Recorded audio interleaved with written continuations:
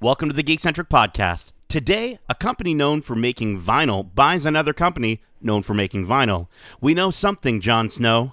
And Marvel is headed back to Hall H. All this and everything else that happened this week in Geek.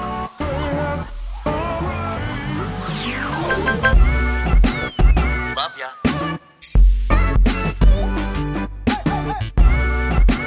Get home safe, guys. Peace.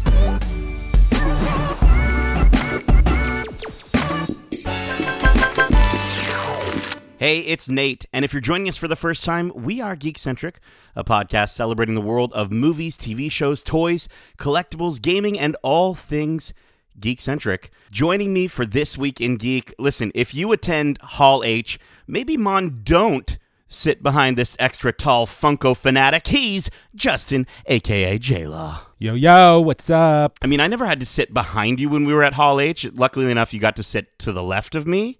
But I just feel bad for the person that was sitting back there. Well, we had the open aisle in front of us when we sat there, right? That's true. So we had that leg room, so we could extend. That's true. You were pretty much like on an angle the entire time, like leaning back. We were tired. We were sleeping on the ground. And he's the sweetest summer child I know. He's Kevin, King of the North, Hudson. I don't know if anybody's ever described me as sweet. I'm more like a salty summer child.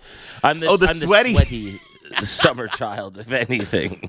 I love it. Speaking of sweaty summer children, guys, I mean, now it's, after the interview with Hayden, Justin let it slip that he's going to be having a little baby. And Kevin, of course, you announced on one of our previous twigs that you are too. I got to ask you guys a really important question now that our podcast listeners know officially what's going on. What are some of the worst baby names that have come across your mind and you're like, no, that is terrible?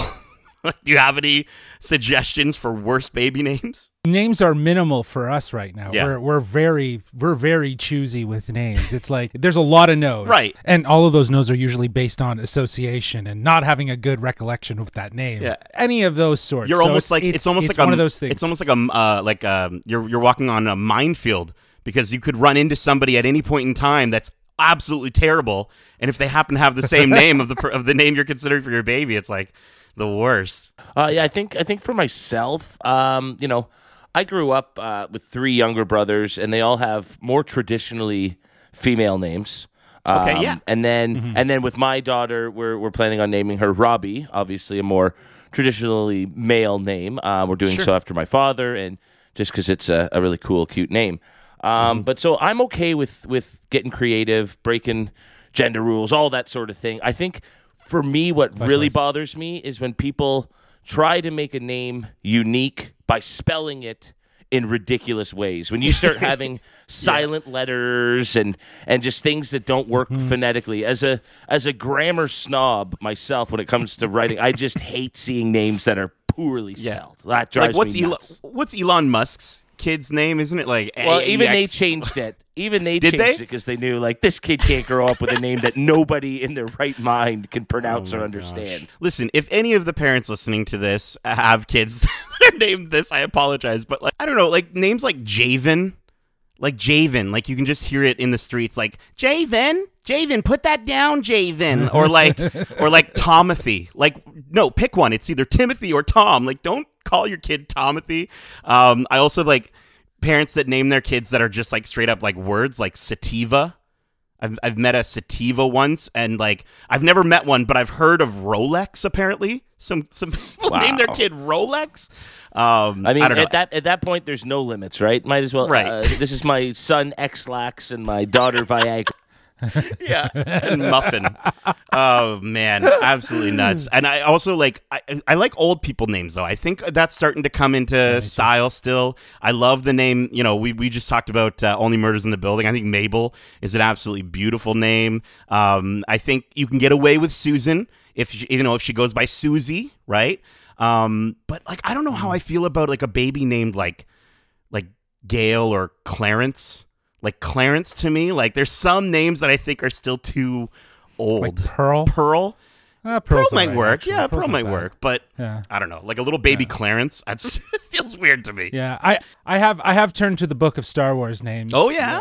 On several occasions to try to find. We're getting a Star Wars name in there somewhere. Oh, let's go. Middle name, maybe it's a first name. We'll see. Let's go. Fantastic. Yeah. So Nathalie, Anakin, Lawrence, I guess is that's what you're gonna go with. Nathalie. I was trying to figure out a way to make it work. All right. Well, listen, guys, it's been a hot minute since we did This Week in Geek. So some of the news that we're gonna go over today might be a little bit older, but listen, we have to talk about it. So let's get into the news. It's all about the details.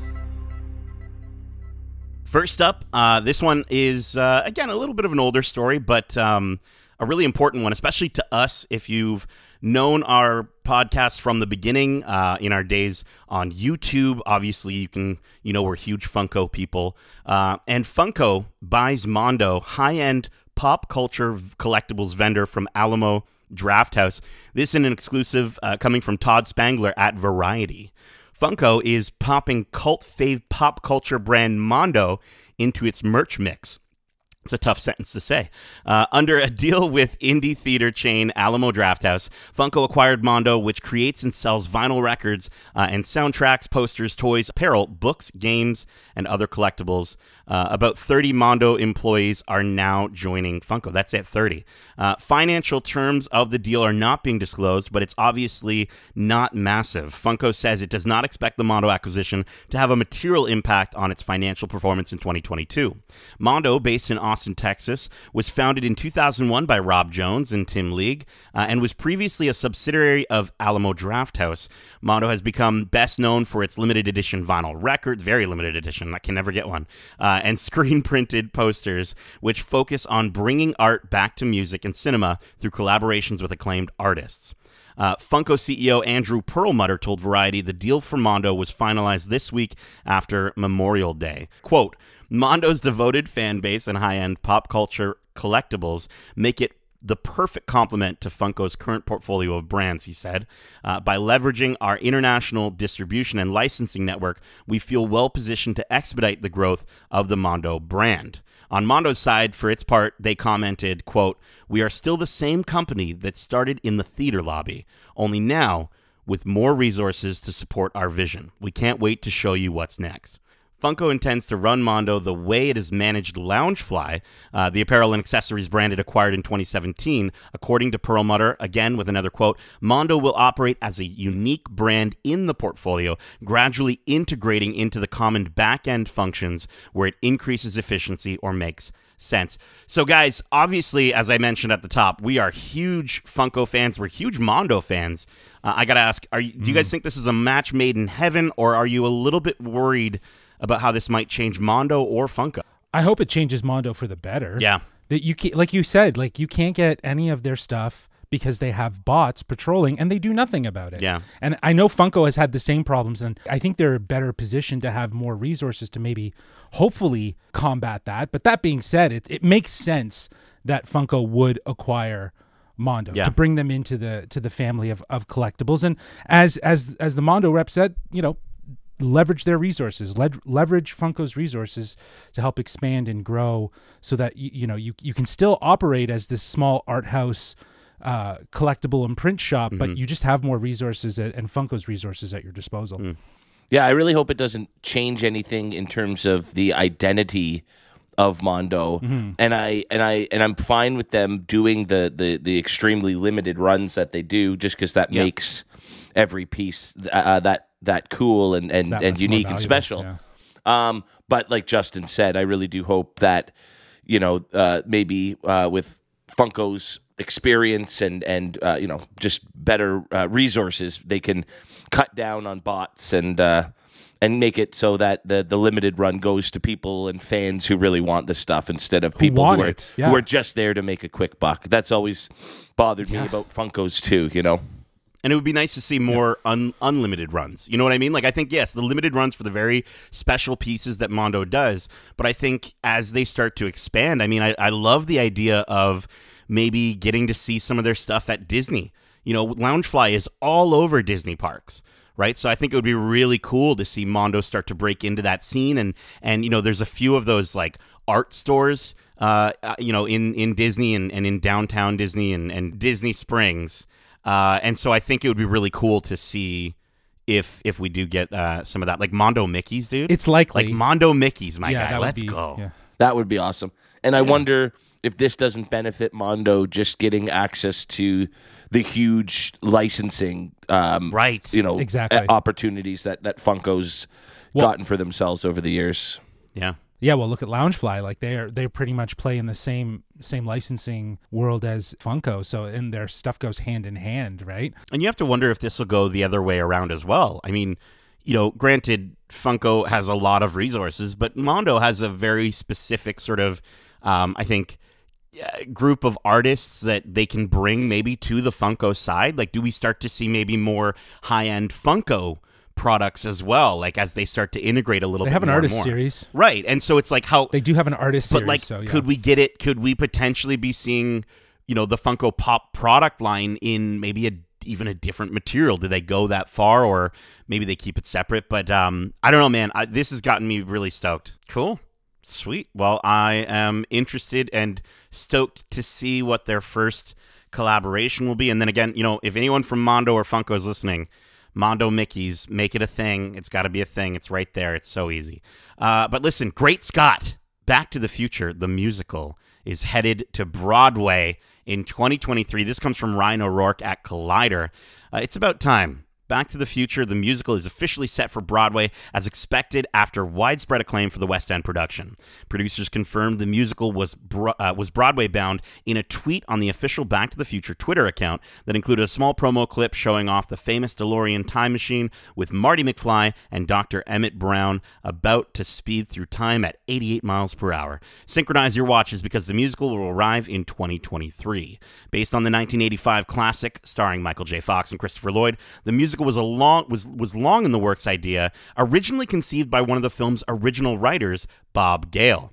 It made its world premiere at the Manchester Opera House in March 2020 before moving over to West End in September of that year. The pandemic obviously threw a wrench in the plans for production, but it came roaring back when it opened in 2021 at the Adelphi Theatre, winning an Olivier Award for Best New Musical this year in 2022. Back to the Future, the musical, featured a pair of talented actors taking the lead roles, with Ollie Dobson playing Marty McFly and Tony Award winner Roger Bart donning the lab coat as the wild-haired Doc Brown. It featured a book from Gale adapted from the original screenplay, penned by him and his Back to the Future co-writer and director Robert Zemeckis, with Alan Silvestri and Glenn Ballard composing the original music used in the musical. Since the film was also known for its legendary soundtrack, classic tracks like Huey Lewis's The Power of Love and Chuck Berry's Johnny Be Good are also featured in the musical. There are currently no details on what theater Back to the Future the musical will play in, nor are there many other details other than just that tweet. But the official site has a place to sign up. They say, quote, sign up yesterday for more information as it becomes available and first access tickets for the show. So, Kevin, with your love for the original franchise, but musicals maybe not being so much your jam, I want to know, is this a musical you're actually going to go see? I actually don't mind musicals as much when they're live on a stage being performed. I think it works better for the format. I'm still not a huge fan, but Sure. no, again, I think it plays better in that regard. And this is definitely one that I would check out. I just want to hear, the main theme with lyrics over it, Oh, Totally. Great Scott, we've got to get back in the DeLorean. He's already writing That it, would dude. be He's already amazing. writing it. I love it. Yeah, I think this sounds awesome. I mean, the fact that it's I think it's going to be really big. They've got Zemeckis and Alan Silvestri behind it. Like that seems like they're going to keep things pretty close to the original. And with the use of those songs, like, you have to imagine they probably had to do quite a bit of like legal jumping around and pay some good money for those tracks. So to be able to bring it across, I mean, it sounds like they've got the heart for it. Sure. I think probably in regards to getting the rights to those musics for a theatrical play, depending on how long that run is, I imagine that would probably be more affordable than getting it for a movie where it's going to be there forever. Yeah. That being said, the fact that they are going back to the roots of Back to the Future with Zemeckis and so many other parts of the original movie kind of contributing, it just means they have the support, they have the backing. It's the next evolution of the story to be envisioned in a musical, and it makes sense. It could leverage some of that campiness that musicals will give to help tell the story again in a different way, while still feeling very much a retro play, if you will, right? Totally. So I think it's such a cool idea, and it's only in, they haven't said what theater it's going to be in, though. I think the only thing I've heard is that it's going to be in New York. I think maybe, which, I mean, I've never been to New York, so like if we want to start planning our trip right now and get over there, I think this is the perfect opportunity to do so. Because man, I think this sounds like a ton of fun, and I think it's going to be interesting to see a different group of people play these characters. I think that's another aspect to it. I just wanted to see if Kevin would dig it or not. That's all. Now, Kevin, in the DeLorean, I'm doing it, baby. Kevin, if they recorded this and put it on some sort of streaming service, you'd watch it day one, right? I just doesn't there we go. play the we lost same him. way for me. Yeah, we lost him. Yeah, we got to see it live. We got to see it live. All right. Well, listen. Speaking of seeing things live, there's going to be a bunch of people in San Diego that are going to see some really dope stuff live very soon, because Kevin Feige confirms Marvel Studios' big return to San Diego Comic-Con is next month. This comes from Valerie Ettenhofer at /Film. Marvel Studios president Kevin Feige has confirmed that the studio will make its epic San Diego Comic-Con return next month. Quote, "We'll be at Comic-Con next month, which we're excited about." Kevin Feige revealed, noting that the massive studio hasn't been present at the massive pop culture convention since 2019. Feige notes that this will be the first time since we were on stage 3 years ago talking about this movie and many others. I believe he's referring to Thor, Love and Thunder in that quote. Now, Feige notes that the Marvel Cinematic Universe has pretty much played the entire hand it revealed at the con 3 years ago. Quote, "I think that not everything, but almost everything we discussed 3 years ago has now been released," Feige says. So yes, we're excited to go and talk about the future. Continuing, he said, "We always look at least 5 years to 10 years ahead. The plans sometimes change and twists and turns happen, but his statements indicate that the studio has at least a rough outline of what the next 5 years plus will look like." So, guys, with this Hall H return confirmed for July 23rd, I want your thoughts. I want to know, what do you think about this? And as well as, what are your predictions for what's getting announced? I would love it if you gave me one safe prediction, and then I want one, get crazy with me, get one wild prediction. That's a tough one, because I was thinking about it today. Like, they've released most of what they announced in 2019. Right. I think the only things really are Black Panther, which is right around the corner, She-Hulk, which is also right around the corner, obviously. And then we got Marvels, I think, as well, was probably announced there, and that's coming later. Was that Mahershala Ali as well as Blade? Yeah, Blade was that announced there. then? Yeah, that was announced. Fantastic Four, obviously. So I think we're likely to get more information about Fantastic Four. Yeah. Even with John Watts out, maybe casting news in regards to that. But I think the crazy one would be if they announce that they're doing a Secret Wars movie. Yeah, dude. With the Russo brothers coming back to direct, because they've been very open about, basically Infinity War and Endgame was sort of their way of trying to tell that story, right? And they would love to come back and actually tell that story. Yeah, it would kind of create like a North Star, I think, right? Like it would kind of create like a big event thing that we're all like, okay, this is where we're heading towards. And I mean, a lot of the fandom's already kind of figured it out, right? So yeah, I think that's where they're heading with variants and multiverses and all of that, incursions, and we've met Kang. Yeah. Like I think that's where we're headed. So. I do think that's the next big event to take place. Yeah. Kevin, do you have any safe predictions?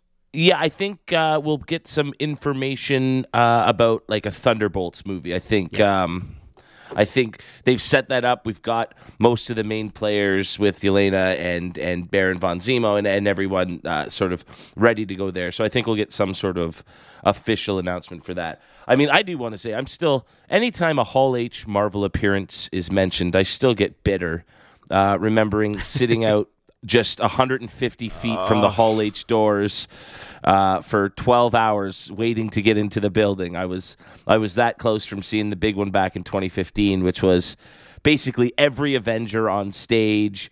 Brolin announced as Thanos coming out with the gauntlet. Like, that would have been the epic of all epicness. And all I got to see was 6 black SUVs with a police escort enter through the back of the building. And that was apparently the whole cast. So I got to see them from afar behind black tinted windows, and that was as close as I got. So yeah, I do get bitter every time a Hall H Marvel appearance is mentioned. Absolutely. But if I was going to go crazy, everybody's been talking about John Krasinski as Reed Richards for years now, and then we did get to see him as a variant form of that character. But I think rather than seeing him on that side of the camera for the Fantastic Four, I think it would be crazy if they announced that he would be helming and directing the Fantastic Four movie. I love his work so far with A Quiet Place and A Quiet Place 2. And I just think it would be a crazy turn of events to see him behind the camera instead of in front of it for that franchise. It would make a lot of sense. Yeah, I think that makes a ton of sense. And I think it's very likely that something like that could happen. And I also think that it's very likely he would cameo as a version of Reed Richards in the movie, but it wouldn't be about him, right? Like, it wouldn't be a story about with him as Reed Richards is the whole thing. I think this would be their way of really tapping into the multiverse that much more. But hearing more information, especially about like how Kevin Feige wanted to cast John Krasinski, I think there was an article that was released recently online. I just saw it in my Twitter feed and talked about how Kevin Feige said that this is their opportunity to give fans what they wanted because he is a variant of Reed Richards. It's not going to be their version, so why not give it to them? Why not? So that fed that decision, and that makes sense. So, but yeah, I think John Krasinski has the directorial chops to lean into a Marvel movie to have the heart and the fun with it. If anything, A Quiet Place 1 and 2 very much prove that he can balance the genre tropes with a consistent story. Totally. And like, yeah, I just think I think it's a perfect way. Like, you introduce him as that character, and then he sort of can bring everything he knows about the brief moment that he was to that movie. For my safe prediction, I was going to say, Thunderbolts, Kevin Feige comes out, logo on screen. We get a date, I think. I think he brings out the entire cast on stage. We get Florence Pugh, Wyatt Russell, Tim Roth, Julie Louis-Dreyfus. And then I think Sebastian Stan as Bucky, like as a surprise sort of add to that movie, I think would be really cool. But because Kevin took that, I'm going to say Moon Knight Season 2, I think is a safe bet. I think where we left Moon Knight, I think it would work. I think it would really be really cool to see that continued. And then my wild prediction is that we're going to get 2 Avengers movies announced. I think we're going to get, obviously, like you mentioned, Secret Wars. I think would be a really cool North Star. And I think there'd be another one, and this would be like okay, you thought you knew enough with Secret Wars. Okay, well, did you know we're doing a Young Avengers movie? I think would be really, really dope. I think we've seen Kate Bishop as Hawkeye. We got Cassie Lang as Stature, Elijah Bradley as Patriot, Tommy and Billy as Wiccan and Speed. Maybe not those exact actors, but America Chavez, Kid Let's Loki, right? And most recently with Kamala Khan as Miss Marvel in the MCU. Clearly, they're building this team, and we're seeing all of our main characters get replaced. We got Riri Williams coming in as Ironheart soon. I think, imagine seeing all of them up on stage, and he's just like, we're ready to go, and we get the announcement for who Billy and Tommy are. Like, that would just be mind-blowing, and I think it would be really cool to sort of like, you know, have an understanding of like, yeah, there's not just one Avengers movie coming. It's like there's 2. It'd be like a big mic drop moment for Kevin Feige. Yeah, I feel like everyone's thinking that the Young Avengers is in some way meant to be like the big replacement to the Avengers team, but I think it's just a new team mashup. And I think that, they've planted all those seeds so well throughout this last 3 years, I guess, of new content that it makes sense to tell that story. But I gotta know, like, what do you think we're gonna see though in terms of footage? Because I feel like we'll probably get some Black Panther footage. I hope so at this point. At least like a teaser. Yeah. And maybe Marvel's. Yeah. Because that's coming out in February. Right. I don't think we're going to get Disney Plus stuff, though. I think that's going to still be saved for D23 in September. If it's September, I believe. Anyway, that's sense. happening. Yeah, that makes sense. Year, so. Right. So maybe that's where they announce like Moon Knight season 2, or they show footage of Echo or something like that. Would be really cool. Exactly. Yeah, they probably would do something like that. I don't think it's not unlikely though that they would at least make the announcement. Yeah. Of a season 2 for Moon Knight if that's something that they want to do. But to your point, maybe the things that are a little more in motion, if you will, like Echo, maybe some information about Daredevil. Yeah. That might be at D23 because of the Disney Plus stuff. Yeah. But yeah, I feel like we'll probably get some more. We got to get something for Black Panther. Yeah. Totally. And I think it might be also kind of neat to see in some way, just give it to me some way, get David Harbour back. I want a Red Guardian, even if it's like a mini series. Man. I guess would he show up in the Thunderbolts? Would that be where he is? He could. Yeah, He could sense, definitely show up. sure. I think that's where I would put him. Yeah. Oh, that would be cool. Even if it was just him, even if it was just like a mini series of shorts where he's just giving life advice, like that would be phenomenal. He's just drunk and he's just giving life advice to people.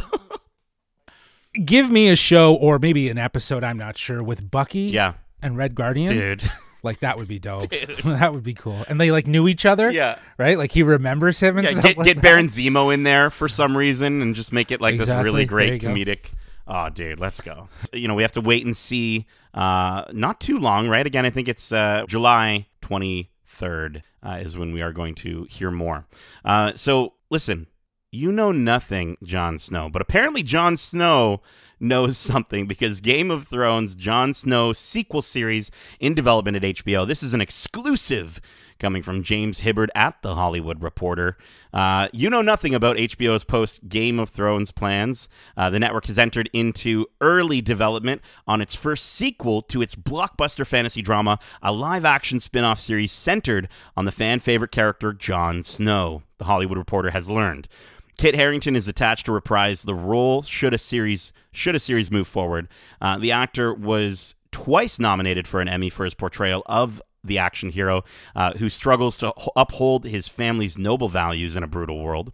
In Thrones Season 8 and the final season, Jon Snow discovered his true name was Aegon. Oh, spoilers for Game of Thrones if everyone's worried.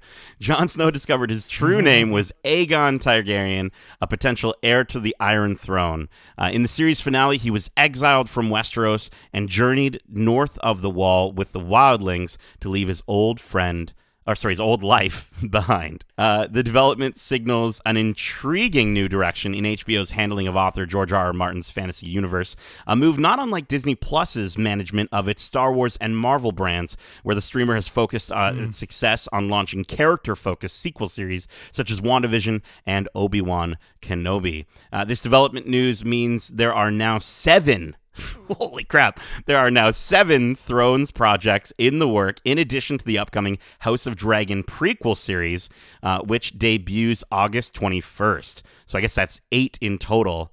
HBO's other live-action prequels in various stages of development are 10,000 Ships, a.k.a. Nymeria, with showrunner Amanda Siegel, 9 Voyages, a.k.a. The Sea Snake, with showrunner Bruno Heller, and Dunk and Egg, I guess these are all like the code names, for with showrunner Steve Conrad. There are also 3 animated prequel projects first reported by The Hollywood Reporter, including The Golden Empire, which is set in the China-inspired land of Yi Ti.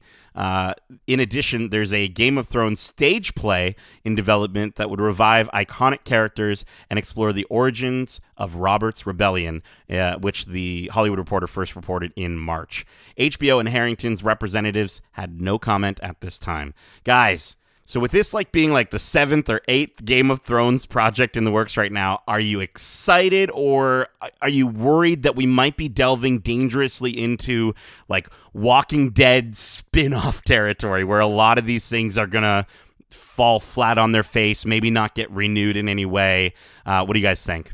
Sounds like they're squeezing this thing for whatever. Yeah, they the can get milk out of the it, poppy right? is coming out of that teat quite a bit. I don't know if that's where milk of the poppy comes from, but yeah, dude. I mean, to be fair, you guys don't seem to mind when they do 18 different Star Wars shows a year. So, and I think I think George R. R. Martin created a pretty big world that still fair. has a lot to be explored. I'm just not sure if, taking a character whose fate was pretty well wrapped up and decided for us, and then launching him on a new series of adventures. I think it's going to be interesting to see if they can pull it off. I think there's a lot of stuff that happened in the stories north of the Wall that they didn't really explore. They really only focused on the White Walkers, and there's a lot of magic to sort of still be explored that they can use as a basis for the show. So I certainly think there's potential. I loved Kit Harington. Jon Snow was my boy. He was my guy. Getting to see more Tormund would never be a bad thing at all. But like, wouldn't a show following Arya discovering, uncharted parts of the world be a more like a pirate Arya series? It'd be such a better opportunity. So maybe we'll see that down the road. People would have watched that. Yeah. Well, one of those boat ships the boat shows that you were talking about could have been about like her, Nymeria one or whatever. Yeah. Yeah, I honestly, right. I agree with you, Kevin. I'm stoked, though, to get more, at least of Kit Harington. Again, like you said, Jon Snow's character is kind of like, we're done, but at the same time, like, it's Kit Harington, and I think, it's interesting. I think he deserves kind of anything that he wants to do. Kit Harington, apparently it was his idea to even do this. Amelia Clark said to the BBC, quote, "It's being created by Kit, as far as I can understand, so he's in it from the ground up." And then George R. R. Martin said in a blog post, "Yes, it was Kit Harington who brought the idea to us. I cannot tell you the names of the writers or the showrunners, since that has not been cleared for release yet, but Kit brought them in too. It's his own team, and they are terrific." So, I mean, you got to imagine this guy's got a lot of heart for this character. He's talked about before, like, how difficult it is to shoot some of these shows. And so I can only imagine, like, if this is what he's taking on, and especially with the reception of season 8 being where it was, this is a big thing, and that's really scary. So I have trust in him that he's got something really good on his hands that he wants to bring forward.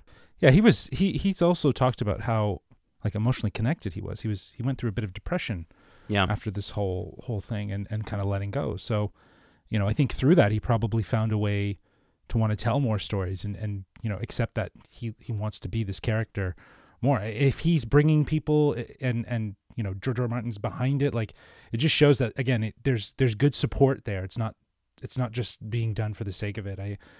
So I guess we'll wait and see. I hope they just decide to do like a little mini series with it as a test trial to see if how audiences take it. But yeah, more Kit Harington is always welcomed. Yeah, I think it would be interesting too, and I like the idea, Kevin, that you mentioned of like the stuff that happened behind the wall, like not necessarily that we want to see. Like, this is a sequel series, but I love me a flashback, Kevin. I love my flashbacks. So if we get some, Jon Snow flashbacks and we get to see some stuff that happened, because I mean, he's not a completely different age that it will look weird or they have to do any CGI. So I think that would be really cool if they could solve that.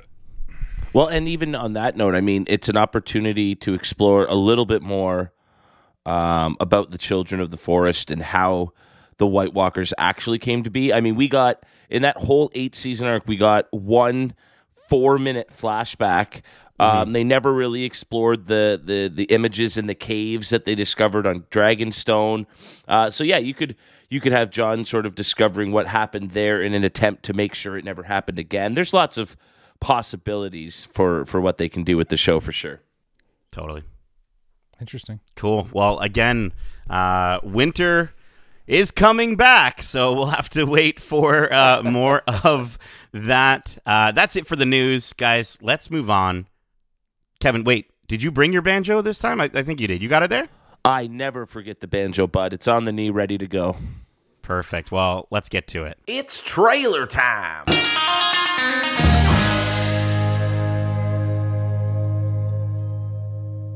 Alrighty. So our first trailer that we got this evening is for an Apple TV Plus series Surface from showrunner Veronica West and executive producers Lauren Neustadter, Sam Miller, and Reese Witherspoon. This is set in high-end San Francisco. Surface stars Gugu Mbatha-Raw, who's most recently known on The Morning Show, as Sophie, a woman who has suffered a traumatic head injury that has left her with extreme memory loss, believed to be the result of a suicide attempt. As Sophie embarks on a quest to put the pieces of her life back together with the help of her husband and friends, she begins to question whether or not the truth she is told is in fact the truth she has lived. Through twists and turns and a shocking love triangle, this sexy elevated thriller, that's in the description, asks, what if you woke up one day and didn't know your own secrets? Surface is a story of self-discovery which contemplates if we are pre-programmed to become who we are or if we choose our own identity. Again, this is starring Gugu Mbatha-Raw, Ari Grainer, Marianne Jean-Baptiste, who seems to be showing up everywhere, Oliver Jackson Cohen, Francois Arnaud, Stephen James, and Millie Brady. Millie Brady. Nailed it. This is streaming exclusively on Apple TV Plus on July 29th. Guys, what did you think of our first look at Surface? I have to say, I was really confused. I thought, why are we going and looking at the 2005 NBC show Surface starring Lake Bell? And then of course, figured it all out and put the pieces back together. I think this looks like it has a lot of potential, but might have also blown its entire load in the trailer. I really hope there's a lot more going on here than what they sort of described in the trailer. I hope there's some more twists and turns, because it did seem like it was going to be built on this mystery that they basically unfolded and gave to us in the trailer. I really hope there's more going on. I think there will be more below the surface. It's just not. Yeah, maybe it's just not as obvious. Oh, I see. Good one. Yeah, good one. The show's called Surface. I feel like to Kevin's point, they've revealed all the major players that could potentially be taking part in, this fabricating this truth and hiding this secret from her. Yeah. But that being said, I think that there's something interesting with these themes that Apple TV series seem to be playing with. This feels very parallel to something like Severance. Yeah, I was going to say, identity and understanding self. Another mystery box thriller. I think the fact that she's afraid of her own husband and doesn't know who he is freaky and terrifying. And honestly, Gugu Mbatha-Raw in the morning show was just so good, so good. And this is a collaboration between Apple TV Plus and Reese Witherspoon's production company Hello Sunshine, and they did the morning show. And so their track record so far, I mean, it's only one thing, but that I know of, is fantastic. So this looks freaky. I think, all the different people in her life, like I kind of got vibes of like the Truman Show. Just in the sense of like everyone collectively knows more than she does. I like that it's set in San Francisco. I like that it feels like with the way it's shot too, with like all the fuzzy scenes. Like I feel like we're gonna get a lot of moments where we'll follow the main character and we'll just be right there with her. You know what I mean? Like I feel like they're not going to reveal their hand too quickly. It's going to be a slow sort of mystery burn, and I'm down for it. I'm down to check it out at least. Again, I like the idea behind it. Right. Anyways, again, that is happening on Apple TV Plus, July 29th. Maybe we'll look at trying to see if we can talk about it more in the future. But let's go on to this next trailer here. They/Them. directed and written by John Logan. This is a movie coming to Peacock. When a group of LGBTQ plus campers arrives at Whistler Camp, which is a conversion camp run by Owen Whistler, played by Kevin Bacon, they are promised a new sense of freedom by the end of the week. But as the counselors attempt to psychologically break down each of the campers, a mysterious killer starts claiming victims, and they must reclaim their power if they're going to survive the horrors of the camp. Again, this stars Kevin Bacon, Theo Germain, Carrie Preston, Anna Klumsky, Quay Tan, Austin Crute, Monique Kim, Anna Lore, Cooper Koch, and Darwin Del Fabro. Again, this is streaming on August 5th on Peacock. Guys, who wants to kick it off here? What do we think of the trailer for They/Them? I think this was the best, the best put together trailer that we saw this week. I thought it was really, really well done. Really creepy, eerie vibes. This movie is just absolutely terrifying looking because it is basically, what the Republicans are trying to do. Yeah. And it's like if the Catholic Church ran a summer camp for conversion therapy. Like that's unreal. It's clearly what was the movie Hunted or The Hunters or The Hunt, I think it was, that very much spoke about gun control and everything like that. This is very much looks like a commentary on that, with obvious, if you're familiar with Sleepaway Camp. And the big reveal at the end of that movie, a pretty famous little twist to the end of the movie. I get a little bit of vibes from that, but no, it's like, it looks like a slasher film with a lot of social commentary, which is kind of a cool idea. Yeah. Yeah, it almost seems like there's multiple layers of horror that are at play in this movie, from like the social to the sort of demonic and the murderous, if you will. So and the psychological in a lot of ways. So this looks like horror done at its best when it mixes and plays with the genre. And Kevin Bacon looks freaky as fuck. Dude, I'm stoked for him to be an antagonist. Like, I think that's fantastic. I hope he dances at one point, but it's like scary because we've just been seeing a lot of like older white guys dancing in movies recently as our antagonists. So I figure might as well include him too. But I think this is the perfect time to announce this, right? It's Pride right now, and so an LGBTQ plus revenge slasher, I think is going to be awesome. I hope we get to see all of them come out on top. And yeah, I agree with you, Kevin. I think it's going to be interesting to see how they can sort of handle and sort of set up the fun of a slasher with the more realistic, like really real world scary aspects of conversion camps. It's just gonna be interesting to see how they balance that. Oh, absolutely. And it's just, speaking of Kevin Bacon, it's so cool that he got his start as a victim in Friday the 13th. And now he's come right full circle to be, the seemingly the antagonist in another, summer camp slasher movie. That's just a lot. It's always fun when they can do that. It's kind of like Ethan Hawke in, the what's it, the Black Telephone, the Black Phone or whatever. Yeah, the Black Phone. Where he's been, the victim in so many really good horror movies in the last 5, 6, 7 years, and now he's playing the villain as well. It's always fun when these great, big name actors come back to do something like this. Totally. And speaking of the names, like John Logan also wrote Skyfall and Spectre. And one of my favorite animated movies, he wrote Rango. So I trust the writing chops here. Like, I think he's definitely got something going for him on that aspect. Yeah, it's always interesting when established people go to do a horror movie, because usually the genre doesn't get a lot of respect. That's where you almost like cut your teeth. That's where you get your start before your big break. Sure. And so if you have a resume built up, and then you feel that you have this story that's worth telling, even if it's in a genre that doesn't always get as much respect, that seems very promising.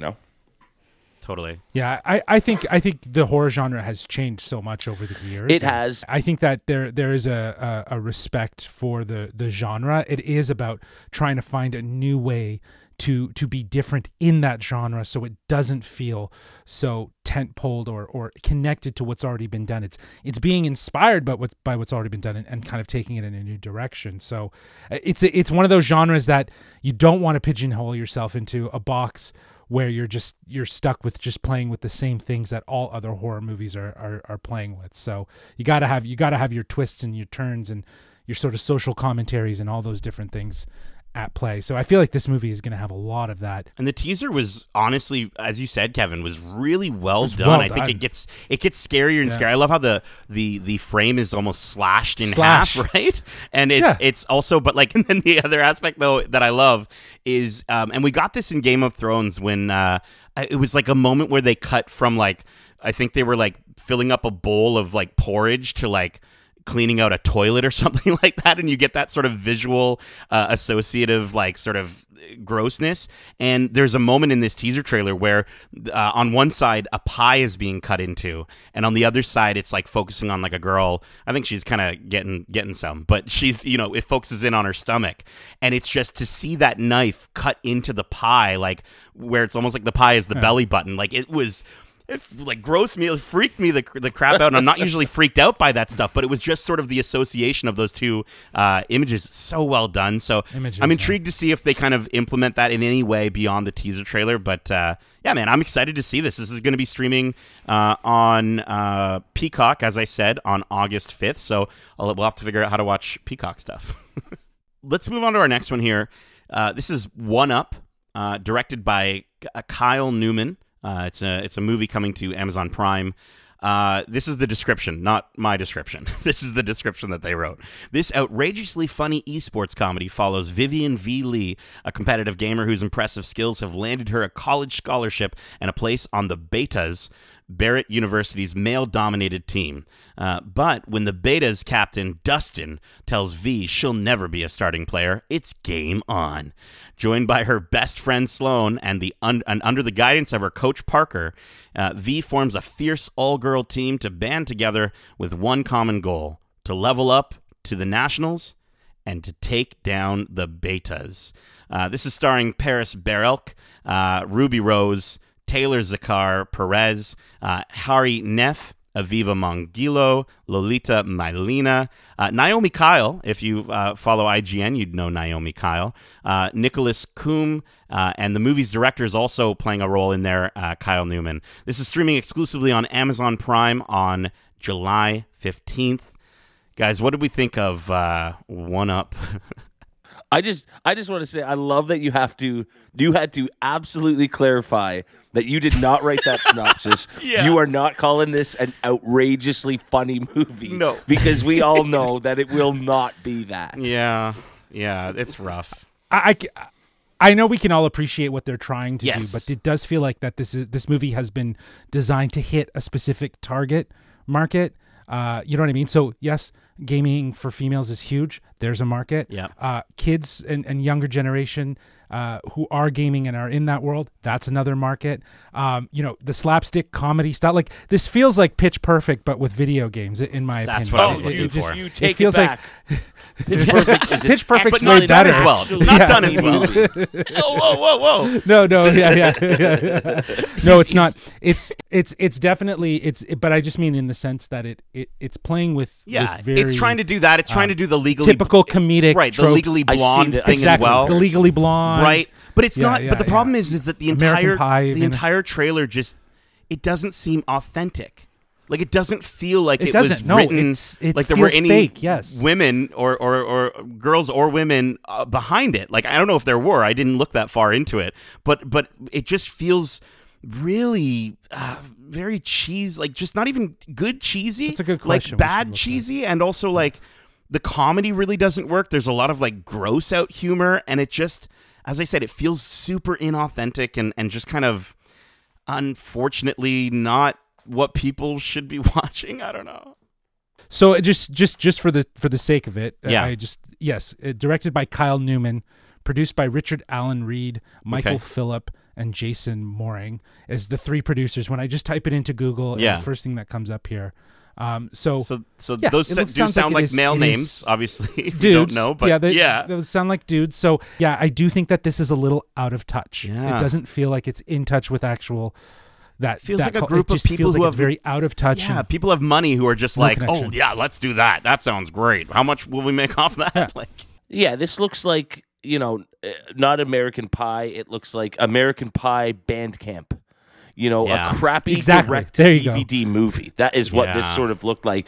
And it's funny you mentioned Pitch Perfect, because the only even remotely potentially funny part of the trailer is actually ripped off from Pitch Perfect, where you have a guy on the one team and a girl on the other team. They were played by Adam Devine and Rebel Wilson in Pitch Perfect, who hate each other, but there's also some sexual tension there. And I see that exact same joke being played out in that trailer, and it's like, man, this movie just looks like it's going to be a weak ripoff of good parts from other movies in this sort of style. Yeah. So this is the easiest I am saving my quarters.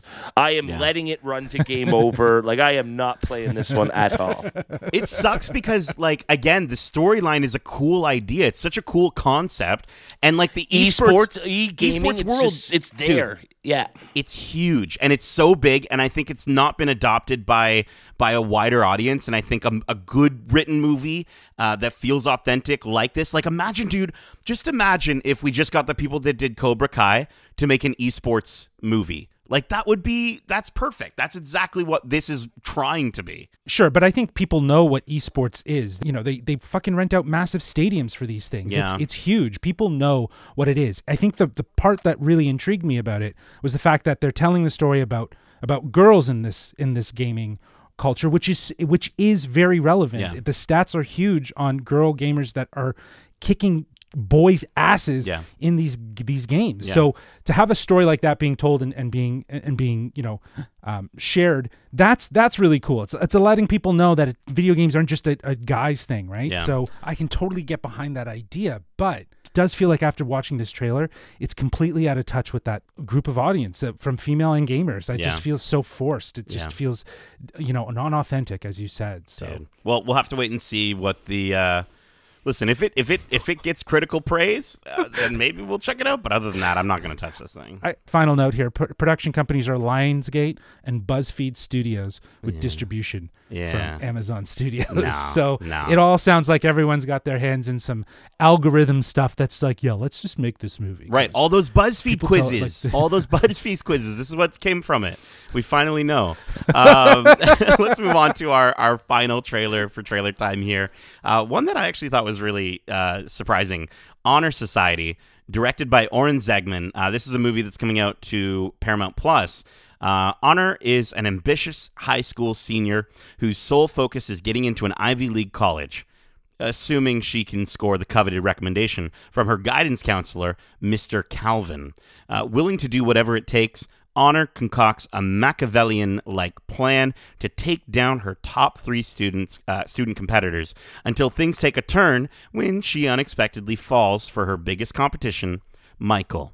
This is starring Angourie Rice, Gaten Matarazzo, and Christopher Mintz-Plasse. This is, again, streaming on Paramount Plus July 29th. Guys, what did we think of the trailer for Honor Society? I will just say, good Lord, how old are we that Christopher Mintz-Plasse is now the teacher? Doesn't make sense. God. Doesn't make that sense. long since Superbad.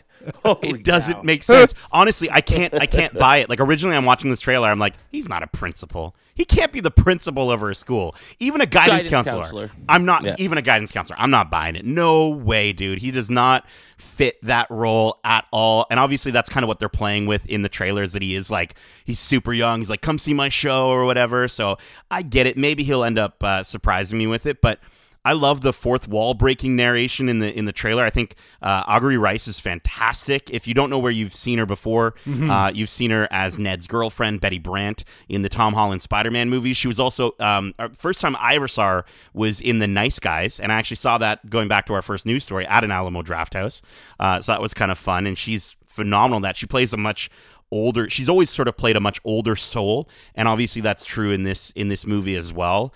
And she was also in an episode of Black Mirror with Miley Cyrus, where she does sort of play a little bit more of a younger character there. But I don't know. I think this looks really fun. I don't know, a high school sort of drama, but with some sort of quippy Deadpool-esque stuff with a female protagonist. Yeah, for sure. Kind of neat. Yeah, it looks very much like a Rushmore like that sort of idea. I mean, we've looked now back to back at two sort of high school based films, and one looks. I don't know if this seems so good just compared to One Up, or if it actually that does might be seem like a good movie. Yeah. It's got to be somewhere in between there, but. No, I was blown away by this one. Like, it definitely, I went, oh, that doesn't look too bad at all. Yeah, I think this was my favorite trailer of the trailers that we talked about. Yeah. I think it, in contrast to One Up, this trailer is very in touch with what it's trying to say. And it confidently represents itself in this trailer. I think it's having fun. I love that that we see Gaten Matarazzo in something else other than Stranger Things. I mean, he is basically playing the same character, though. Like, let's be fair. He's playing a big nerd. Well, but he is. This is a different version. I don't think this is the confident. He's comfortable with himself, Dustin. This is a not so sure of himself. Michael is what his name is, right? And yeah, Christopher Mintz as Mr. Calvin. It's crazy to think. The guy still looks ridiculously young. He could be one of the high school students in the movie with them. Oh, man. But they have to make him look old by putting him in tweed jackets. Yes. And like, you know what I mean? Like, they had to like make him look old. So I think it's kind of funny. But yeah, he's funny. And I know he'll deliver, but he seems like the typical sort of like dean, if you will, that's going to get in their way, right? Totally. Or get in her way. Yeah, man. And like, as we said, it's directed by Oren Zegman, who I've got to say I don't think I've ever seen any of their stuff. I don't know. It seems like pretty. It's directed by a woman. Okay, her name is Oren. Yeah, Oren Zegman. Yeah, looking at her past work, I think she's done probably a lot more shorts. This is probably her first feature, by the looks of it. It based on her IMDb. So. Yeah, like, again, I think this is something that is confidently in touch with the story that it's trying to tell, which is and that is stark very contrast. Much, very much in contrast from One Up, which it just feels so disconnected and so out of touch. Yeah, man. Very cool. Well, I am stoked to see Honor Society, again, streaming on Paramount Plus on July 29th. We'll be talking about it probably on a future, maybe a future Whatcha. Speaking of Whatcha, we're done trailer time, guys. Let's get into Whatcha. I'd love to know, because it's been a while. Kevin, what's one thing that you want to highlight that you've been watching, playing, gaming, reading, doing, anything? Whatcha? I do have to admit, it's been a really busy couple weeks, months, whatever. You know, we're getting ready for the arrival of little Robbie at the end of August. And so even just over the last week, my mother-in-law was in town from your neck of the woods there, Nate, coming in from Nova Scotia, because we had the baby shower over the weekend. And so it's always tough to watch a show or watch episodes of a show that, you know, a house guest or whatever isn't watching. You don't want to, hey, we're on season 3, episode 5 of The Boys. Why don't you just tune in and watch Herogasm? So I actually have a lot of things. Although I would have loved if you had done that to your mother. That would have been springboard somebody into an episode of a show like that, right? Seems the giant we dick. Did watch. Oh my God. Yeah, exactly. Yeah. Yeah. This Love is sausage. what you guys are doing. You're going to make terrible parents. But one thing we did watch was a movie I wanted to see just because it's one of my favorite subgenres, the romantic comedy adventure. So we checked out the Sandra Bullock and Channing Tatum, The Lost City. And I actually had a lot of fun. I love the genre. And for what it was a really fun little adventure comedy. There's some great comedy. Brad Pitt's great in it. I love Channing Tatum. He's so opposite of the typical leading man. He plays like good-looking klutz so well. He's so good at it. You know, Sandy B's a rock star. So, and Daniel Radcliffe made a fun little antagonist. So, no, I really enjoyed it. It was fun. If you want an easy breezy movie, that's available now. We streamed it for free. I couldn't believe it, considering it was just in theaters. So, yeah, it was great. That's cool. Yeah, it seems like from the trailers and everything I've seen about it and heard about it, it just seems like a fun sit down popcorn movie. You can turn your brain off and just sort of have fun with it. And yeah, man, I mean, any chance to get to look at Brad Pitt and Sandy B and Channing Tatum and even all Danny Ratty. All the old Danny Rad, I think, is a great opportunity, especially to see him playing characters that I'm assuming, based off the trailer, are kind of outside of again what I think a lot of people unfortunately expect with Daniel Radcliffe. So that seems pretty great. Yeah, I will say he's kind of a little similar to. Sorry, 1 second here. Mm-hmm. Yeah, I wanted to make sure. He's a little similar to his character in Now You See Me Too. Okay. Yeah. So if you suffered through that one, this is a better, just a better movie than Now You See Me Too. So if you want to see Daniel Radcliffe be a bad guy, check out Lost City instead of Now You See Me. Blah. Nice. One of my favorite memes that I just discovered. I don't know if we want to bring memes to the Whatcha, but was a meme of Daniel Radcliffe, and it was Daniel Radcliffe's face on like a mountain or on a cliff, like superimposed, and then it just had nothing there, and it was just his face, and he was really boring. And then another one underneath it, and that was like him with like sunglasses, with like a truck, like a giant monster truck jumping off of it. And so the one on top said Daniel Boringcliffe, and the one below it said Daniel Radcliffe, and I was like, yeah. So I really hope he's seen that one before. Justin, whatcha? Oh man, it's been a busy week. Everything I've really watched primarily is stuff that we've watched. It's Only Murders, and I saw Thor, which we'll talk about later. Yeah. But I guess the one unique thing I did over the last few weeks was I've been playing the new Ninja Turtles game on my Switch and PS5. Yeah. Shredder's Revenge. Let's go. Nate, you and I, we beat the main campaign, yes, which was great. And it's a light story. It's not that long. Mm-hmm. Honestly, the pure nostalgic vibes of the game itself, the colors, the sound effects, the new animations. I could just watch that intro video on my PS5. You were saying you want a whole animated just series from that, right? Yeah. From the game, the game should just be turned into an animated mini series that just kind of explores that story and maybe tells it a little bit better as an actual piece of content outside of the game. But the game itself is so much fun.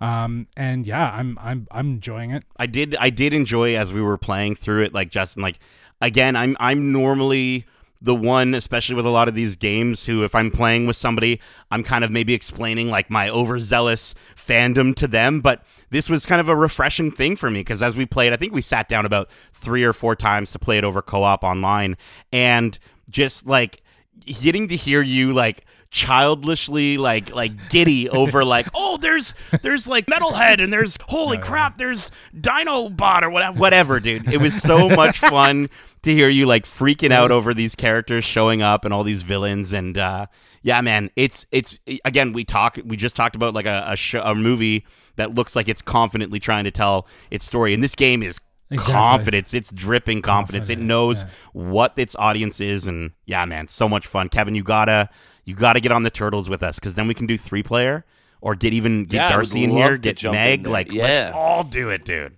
Yeah, it'd be dope. Yeah, man. Yeah, we could do it on Switch, no problem. Yeah, so, man. Nate, how about yourself? What have you been I up thought to? you would never ask, dude. I'm like sitting here. I'm like, what are these two gonna ask me about my watch? Listen, it's funny. It's funny that all our trailers this week are for streaming content, because for my Watcha, not only is it streaming content, it's exclusively streaming content from YouTube. I have a YouTube Premium subscription because I watch so much YouTube, and I get all these people. Don't at me if you want to at me. Be like, you can cut out ads for free with ad blockers, and it's super easy to install. I don't care about all that. I'll pay for it. I'm happy to. But every now and then, I come across YouTube Premium originals, and I wanted to shout out this like It's a really funny little, sort of surprising little series. It's only got 3 seasons, and it's not a huge commitment if you want to just jump in and watch it while you're having a meal or something. It's really fun. It's called Liza on Demand. It stars Liza Koshy, who is she's a mega YouTube star. It also stars Travis Coles and Kimiko Glenn, and it's basically about Liza, who works for an app called Tasket, where she completes a bunch of really odd jobs. Like there's this one episode where she gets hired to be a professional mourner at a funeral. So she's like, it's like how you would hire like somebody to fill out a party, but she's filling out a funeral, and she gets there and the entire place is filled with other professional mourners who are all like shaming her because she can't cry on demand, and they're all like showing her like she's like, they're like professional, they're like, yeah, this is how I cry, and like one of them gets discovered for having like what the guy that hires them all, he's like, yeah, and I discovered he had some performance enhancing onions in his pocket, and he was like, so it's just really fun stuff like that. There's another one where she gets hired to again attend a party, but like it's only because she's a minority. And she's at like this like mayor's like I don't know, some sort of like big mayor announcement speech thing. And so she's literally there as like one of 3 other minority people, and she's like sitting at the front, and she's like, she has no idea what's going on. And then she discovers that it's like this horrible white guy that she's like now promoting and is on posters for and stuff like that. So it's very like, it reminded me a lot of like Lucy, like I Love Lucy, where like the main character is just getting into all these like sort of funny little situations. Sounds like it. That sounds like a great comparison. Right? I highly recommend it. It's very modern day comedy. It's touches upon a lot of like modern day stuff, but it never, like, at least for the first season that I've watched so far, it never gets really heavy. Like, it's really light. So if you have YouTube Premium, I would give it a shot. I was very pleasantly surprised by it. Liza on Demand. Check it out. That actually sounds like a great concept. Yeah, man. Really fun stuff. Which I think, believe it or not, wasn't my I Love Lucy, didn't have something to do with an app? Wasn't it something to do with like an app-based thing with I Love Lucy when we did our total recast for I Love Lucy? Jeez, it was so long ago, but it might have.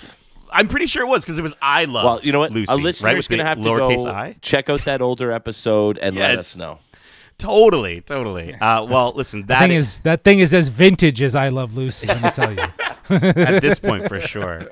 Well, listen, that's it. We hope you enjoyed This Week in Geek. And if you did, make sure to subscribe to us wherever you like to listen to podcasts. And if you want to write into the show with your thoughts on this week's news or any of the content we cover here, well, listen, I'm going to send a raven, my lord, over to the great J-Law of the North and have him tell you how you can reach us.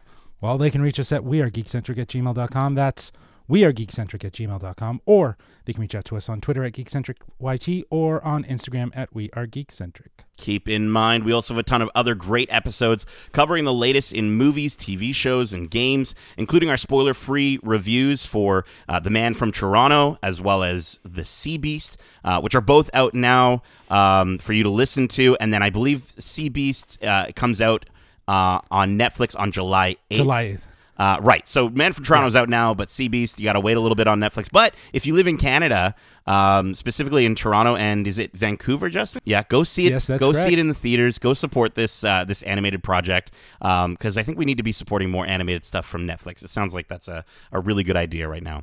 We also have our spoiler-free review for Disney and Pixar's Lightyear, and we've got a ton of interviews as well. Like we interviewed Lightyear director Angus MacLean, producer Galen Sussman, and composer Michael Giacchino. We interviewed Miss Marvel directors Adil and Bilal, who did episodes 1 and 6 of that show, and we also interviewed freaking Hayden Christensen, Anakin Skywalker himself, and Deborah Chow, director of the Obi-Wan Kenobi series. Absolutely phenomenal stuff. And we recently wrapped our watch club for Obi-Wan. So if you watch the finale and you're freaking out like we did, come and listen to that episode. The original trilogy, all of us three here had a really good time talking about that finale. And we currently have our other watch club every single week for Miss Marvel, where we break down every moment filled with speculation, which drops every single Friday. Of course, our review for Thor: Love and Thunder will be coming soon on July 5th. So keep an eye on our socials to see whether or not the gods have graced us with yet again another excellent Thor movie. And finally, Of course, this is This Week in Geek. We're going to be dropping This Week in Geek episodes every single Wednesday where we bring you the latest news and trailers. Of course, if you didn't catch our last one, Justin actually talked to Darcy and I about Star Wars Celebration while we were there at the con, and we discussed all the incredible reveals as well as the amazing things about Star Wars and trailers and footage that isn't even out yet. Little secret things that we share, so definitely go give those episodes a listen and leave a 5-star review if you don't mind. Justin, Kevin, thank you so much for joining me for This Week in Geek. And as we say, love ya. Get home safe, guys. Peace.